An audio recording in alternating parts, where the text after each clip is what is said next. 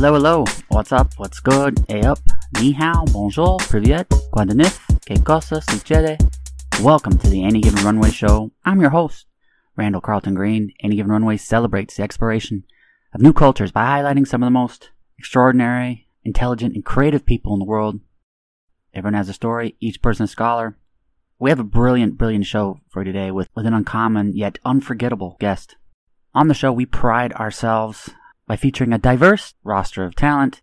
We focus on having an abundance of countries and professions on the show, and the team is always looking for unique and atypical talent. Often we try to select individuals with fun or jobs that are just really cool, and today's guest, Matt Stagmer, is at the top of the list. Matt is a blacksmith and swordsmith. Yeah, that's right, Matt creates swords.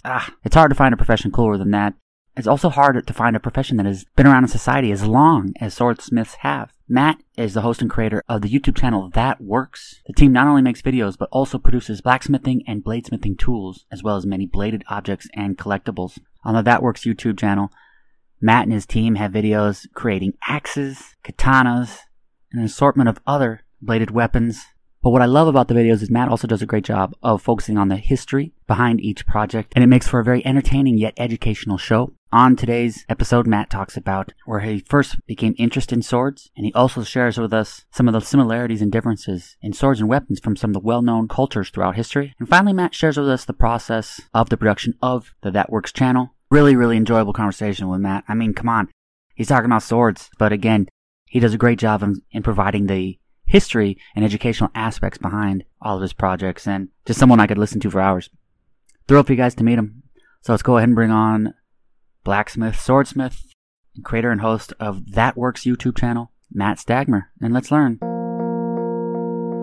You know, I was thinking about it earlier today, is that you have one of the rarest jobs that is equally important or equally cool now, equally relevant as it was 2,000 years ago. That is true. They say that blacksmithing is the second oldest profession, only behind prostitution. Yeah. Well, you have the coolest job. I think you have the coolest job title on earth. So where did your interest in swords first come from? Because I'm sure, like many, it was probably when you were young. Yeah, I mean, my story is kind of unique. A lot of people who get into this have this whole kind of like struggle, and I wanted to do it for so long, blah, blah, blah. But honestly, my older brother was making pretty crude swords, but swords nonetheless in armor when I was little. So I didn't know that it was different. I didn't know that it was weird. Like at the age of 8, he gave me my first sword for Christmas. So, you know, I grew up on Star Wars. I love Star Wars, was my favorite thing. And just fantasy in general.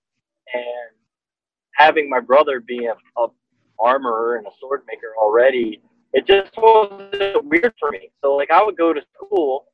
My parents owned a school for my kindergarten, first grade. So my first year in second grade, a lot of the kids during recess or whatever would do certain things, and I would draw swords and knights, and my teachers were weirded out by it. In fact, they had a parents' conference to make sure that I had all my, wires crossed correctly or whatnot.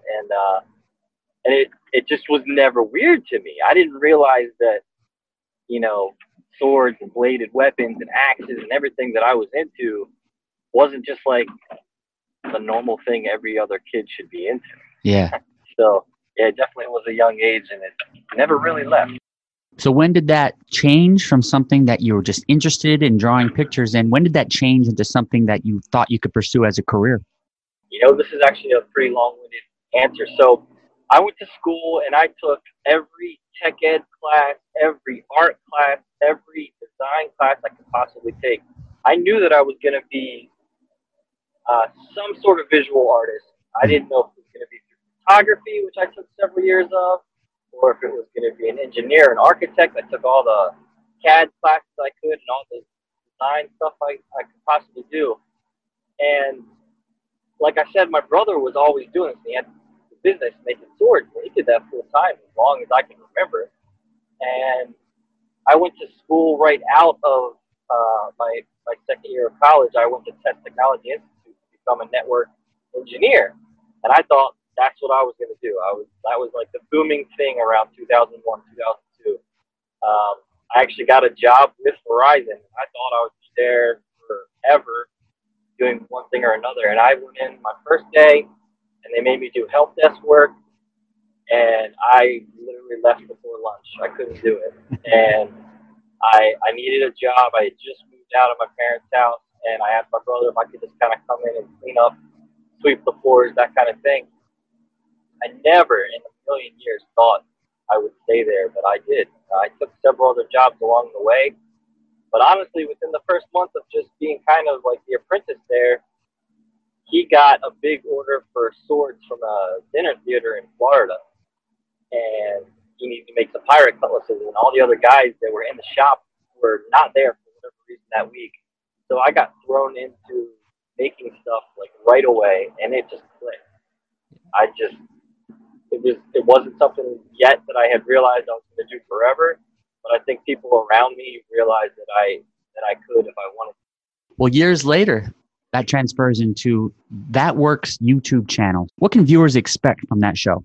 The cool thing about That Works is it's all done by me and my partner, Ilya Alexiev. We don't have any producers.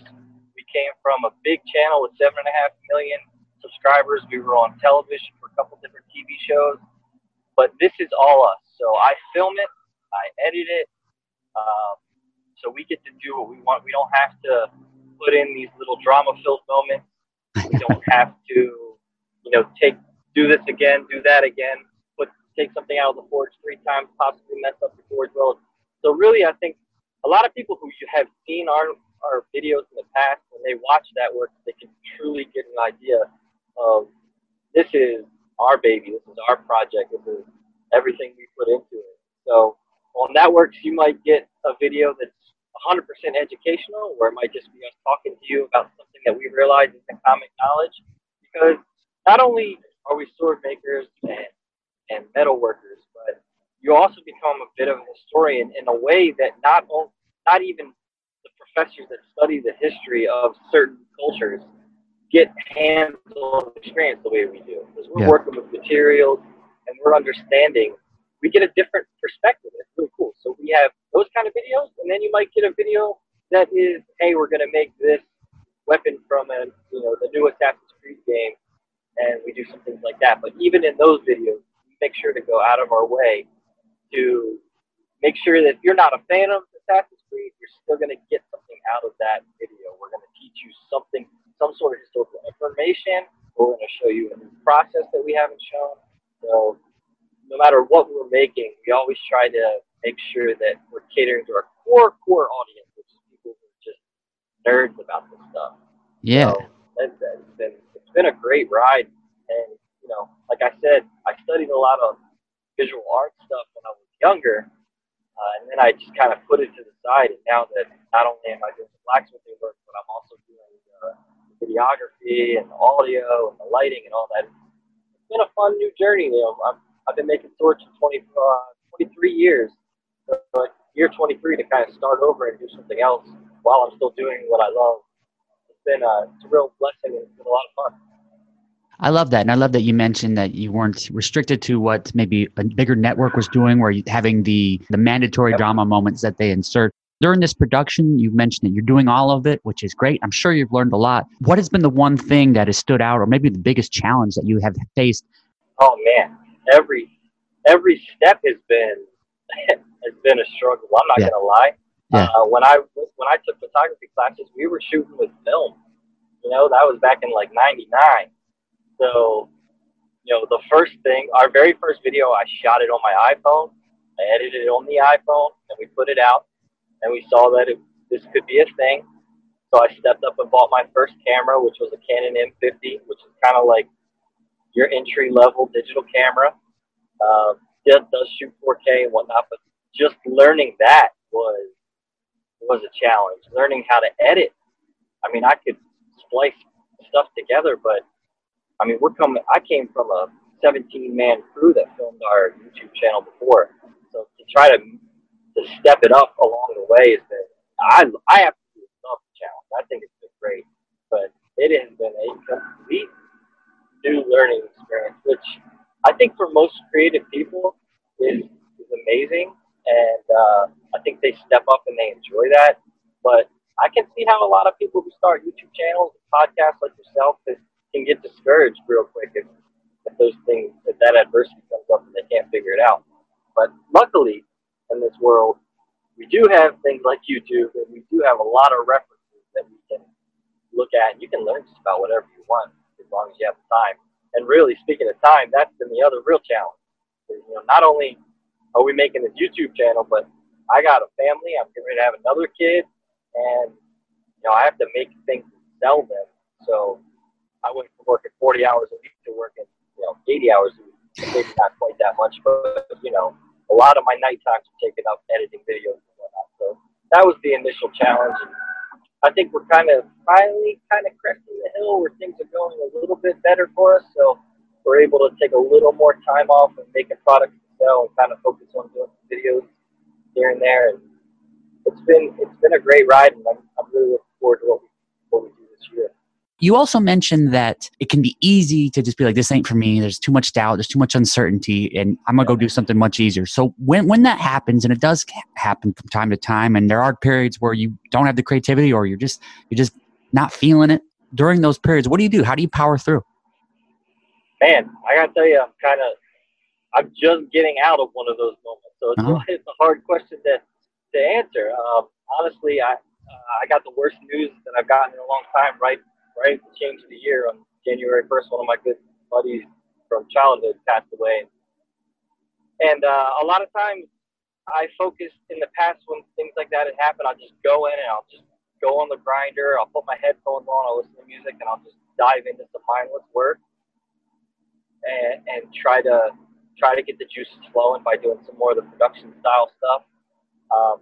It's been tough for me. I'm probably about a week and a half late of getting this video that I'm working on now out. Really, this sounds cheesy, but you just got to take that first step. Mm. A couple days ago, I just had to get back to the edit on this thing. I had to get it done, so I imported the video, and I just started. I didn't feel it. I didn't feel the creativity, so I made sure I didn't do the real creative parts. I just started trimming clips, and I knew I'd go back later and make them good, make them more flowy with the music and whatnot. But I just kind of started doing the monotonous work. Yeah. Get some of those clips trimmed down. Just get that first step going. And really, I think anybody should kind of use that when you're people say writer's block, but really you could put that in front of everything. Like I have editor's block where I just don't feel it. Well, do the crappy work. Do the stuff that doesn't take the mindset of being an artist. Get that stuff out of the way. And honestly, almost every time for me, once I do that, it just starts amping up and I get more excited. Hopefully, by the time I get home, I can get this video finished and I am feeling it again. Yeah. That is difficult, and not just the video, and everything. It is very difficult when you reach that kind of moment where your creativity is just not there. So hopefully there's something you can do to take that first step. Well, I appreciate the story. What is the music when you're zoning out and you are being productive? What's the music you got in the headphones? Oh, dude, I'm a weird guy with music. I listen to weird is good. Everything. I love weird. I can listen to everything from Michael Jackson to Eminem to Metallica and everything in between. Honestly, there's sometimes I just put on some classical, depending on what I'm doing. If I'm doing a lot of small detail work, I just like some old classical music. A lot of Russian stuff. Could be because I work with the Russians, but when I'm grinding, I kind of tend to put on something a little more hardcore, like some Metallica or some Eminem. But it can be anything for me. Yeah. And that is one of the things I've always liked about Pandora. I got some weird stations with all kinds of mixes and just let it go. Yeah. You mentioned that one thing you value on your shows is you want to teach something and you like the history behind it. Now, swords have been used in ancient cultures, pretty much ubiquitous around the world. So what are the major similarities and differences from some of the well-known cultures? So almost every culture developed a way of making steel differently. So right off the bat, a lot of the blade shapes and geometries of said blade exist because of the material they had to work with.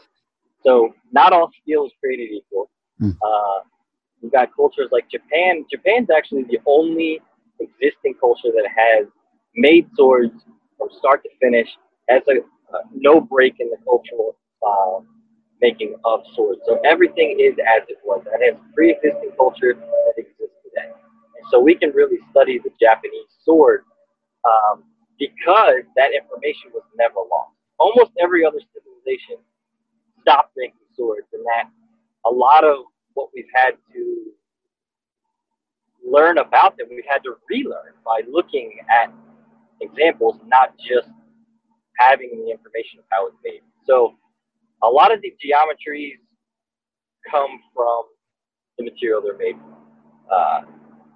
That is one thing you have to start from when you understand different cultural beliefs. A lot of cultures have very weird shaped things, and there's almost always a reason for it. If it's not from the material, it's almost 100% going to be from the religion that they're based in. Almost every sword developed from the religion. You want to take the very basic one. When you close your eyes and you think of knight in shining armor holding a sword, what is the shape of that sword? It's a cross, right? Yeah.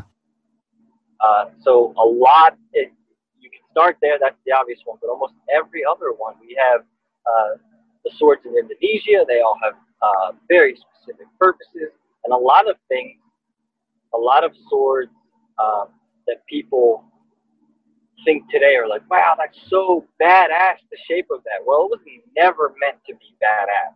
There was a specific ceremony or specific ritual of why that thing was created. It might not have ever even seen the battlefield. So, I mean, man, I don't really know how to keep this answer short, but a lot of different cultures also borrowed their shapes and their geometries from other cultures, and then they evolved within their own culture to what they are now or what they were at the peak of their making. So it's a long-winded question, but if you want to get nerdy on it, certainly talk again sometime and go in depth about it all. We'll go to your YouTube channel to get nerdy for that, for more deeper information. Yeah. You mentioned that not all steel's the same, and jokingly, I immediately thought of Game of Thrones and Valyrian steel as always having this high reputation.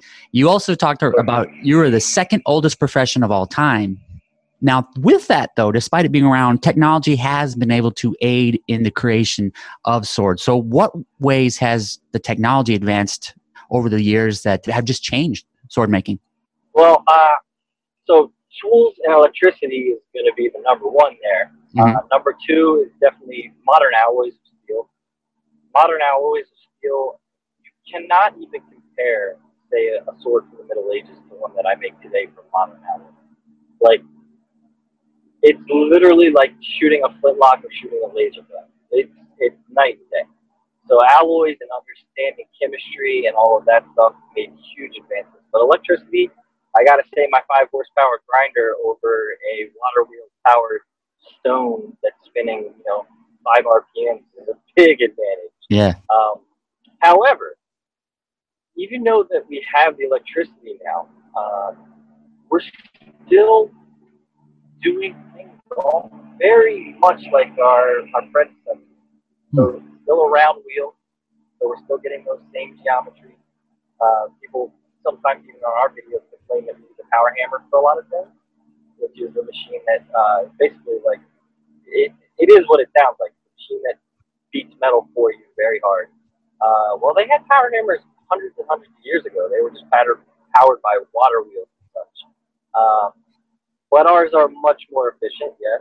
So efficiency has definitely gone up, which is, in my opinion, embracing modern tools, but still keeping the passion of the old craft and managing to keep the spirit of it alive. I don't have any problem with it. I really don't. I think we're kind of silly to not embrace not only the age of the craft and respect the people that came before us, but also do things smart and efficient and use the electric tools. So I don't have any problem with that, and I'm sorry to those who watch our videos and are disappointed when we use the power hammer, but it's the difference between spending 1 day forging a blade and spending 10 days. I just don't have time to do that right now. Maybe one day. Yeah. Well, Legendary swords fill a lot of myths and stories. You think of Sword in the Stone, you think of Oathkeeper on Game of Thrones, you think of the Hattori Hanzo with Kill Bill. What are the real swords that have existed that are memorable? Are there certain swords throughout history that you kind of look up to or you appreciate? Sure. And honestly, I don't want to hurt anybody's feelings, and I also don't want to overstep my bounds. But a lot of the swords that do have the myth and whatnot connected to them, a lot of them are fake. Not the myths, not the myths, and not the legends, and not the actual like stories that are passed down. A lot of the swords that are in museums claiming to be what they are not. One of the ones that I can really point out, and probably enjoyed this as much as I did, Braveheart. Yeah. When Braveheart came out, it was nothing like it. That was great. He had his classic two-hander, the William Wallace two-handed Claymore sword. Well, the one that is in the Wallace Museum, I believe it's Wallace, claiming to be the William Wallace sword. I can tell you right now, anybody who's made swords can look at that and see the wealth of pieces together and tell you that that was not his sword. So, I'm not saying he didn't have a two-hander. I'm pretty positive he did. It is a shame that a lot of the stuff, a lot of the swords that are in museums are not the correct one. And that's kind of a shame, really. But it's almost a losing battle to fight with people and tell them that. There's a lot of them. The Sword of Charlemagne. Charlemagne was the king of kings, you know. And there's several swords of Charlemagne. So there's a very cruciform-esque sword that has, I believe, gold lions. The whole guard is gold, and the pommel and everything. The handle is all jeweled. It's very beautiful. And then there's one that was gifted to him by, I believe, by a sultan.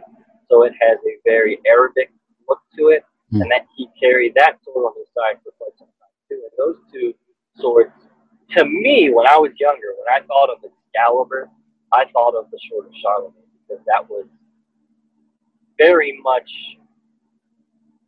the center of the universe. In that time, he was the king, and that was his sword, and it was a very much an heirloom today. And those are real. Those have been documented. There was never a past where they were lost. We know exactly where they always were. So those you can go, you can put your hands on. Yeah. Well, you can't really put your hands on, but you get real close to them.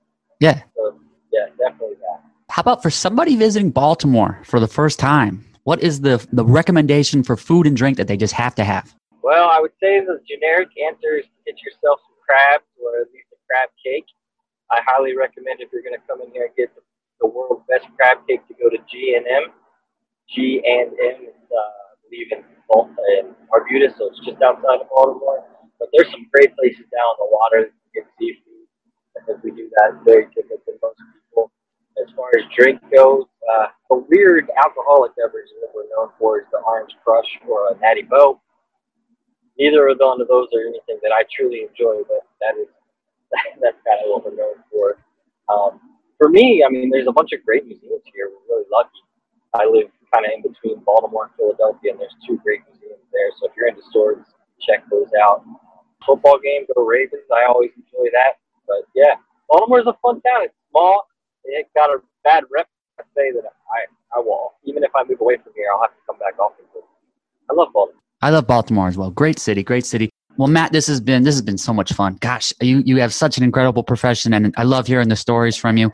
What can people expect? What are some of your goals and plans and projects for 2021, and how can people find out more information? Man, we have some great goals. We're going to keep putting these videos out, keep them coming. Unfortunately, last year we had a lot of projects lined up to work with other makers. That's kind of part of being in this maker community, is that you do collaboration, you go hang out. Everybody kind of promotes the other people and helps them out. So virus really kind of put an end to that. So hopefully that changes and we get to go out and work with some other artists, and we're not just all doing everything in-house. But the other thing that we're really excited to do is we're getting ready to launch a bunch of new products. So not just swords and knives. We make hammers and stuff like that too. But I don't want to give anything away just yet, but be sure to check our website, thatworks.shop. If you want to see our videos, it's youtube.com/thatworks. We got a lot of new things coming out, some stuff that I'm hoping are really going to help people. We don't like to just like sell a product just to make money. We want to make sure that that's going to help people, if it's a tool that is a worthwhile tool, it's quality. So we got several really great things in the works, and my whole team here is really excited for 2021. And yeah, it's going to be a blast. We're going to make a lot of cool stuff this year. I'm looking forward to it. I'm going to subscribe immediately to That Works on YouTube. Will you mention the website's name again? Thatworks.shop. Thatworks.shop. Perfect. Appreciate you, and I hope we talk again, but thanks for today, man. Yes, sir. Take it easy. Thank you for listening. Much appreciation to Matt. Be sure to check out his YouTube channel and also his website, thatworks.shop. My new book, Curiosity, is currently available on Amazon. Curiosity celebrates the knowledge that strangers have to offer. Everyone has unique expertise, and endless wisdom awaits the perpetually curious. Featuring 200 episodes from the Any Given Runway show, Curiosity explores the diverse lives of athletes, adventurers, and performers. From daring voyages across the Atlantic to unforgettable performances in the West End, Curiosity celebrates the sophisticated thing we call life. Everyone has a story, each person a scholar. Thank you for listening. Fill up that passport. I'll see you on the road. A biento.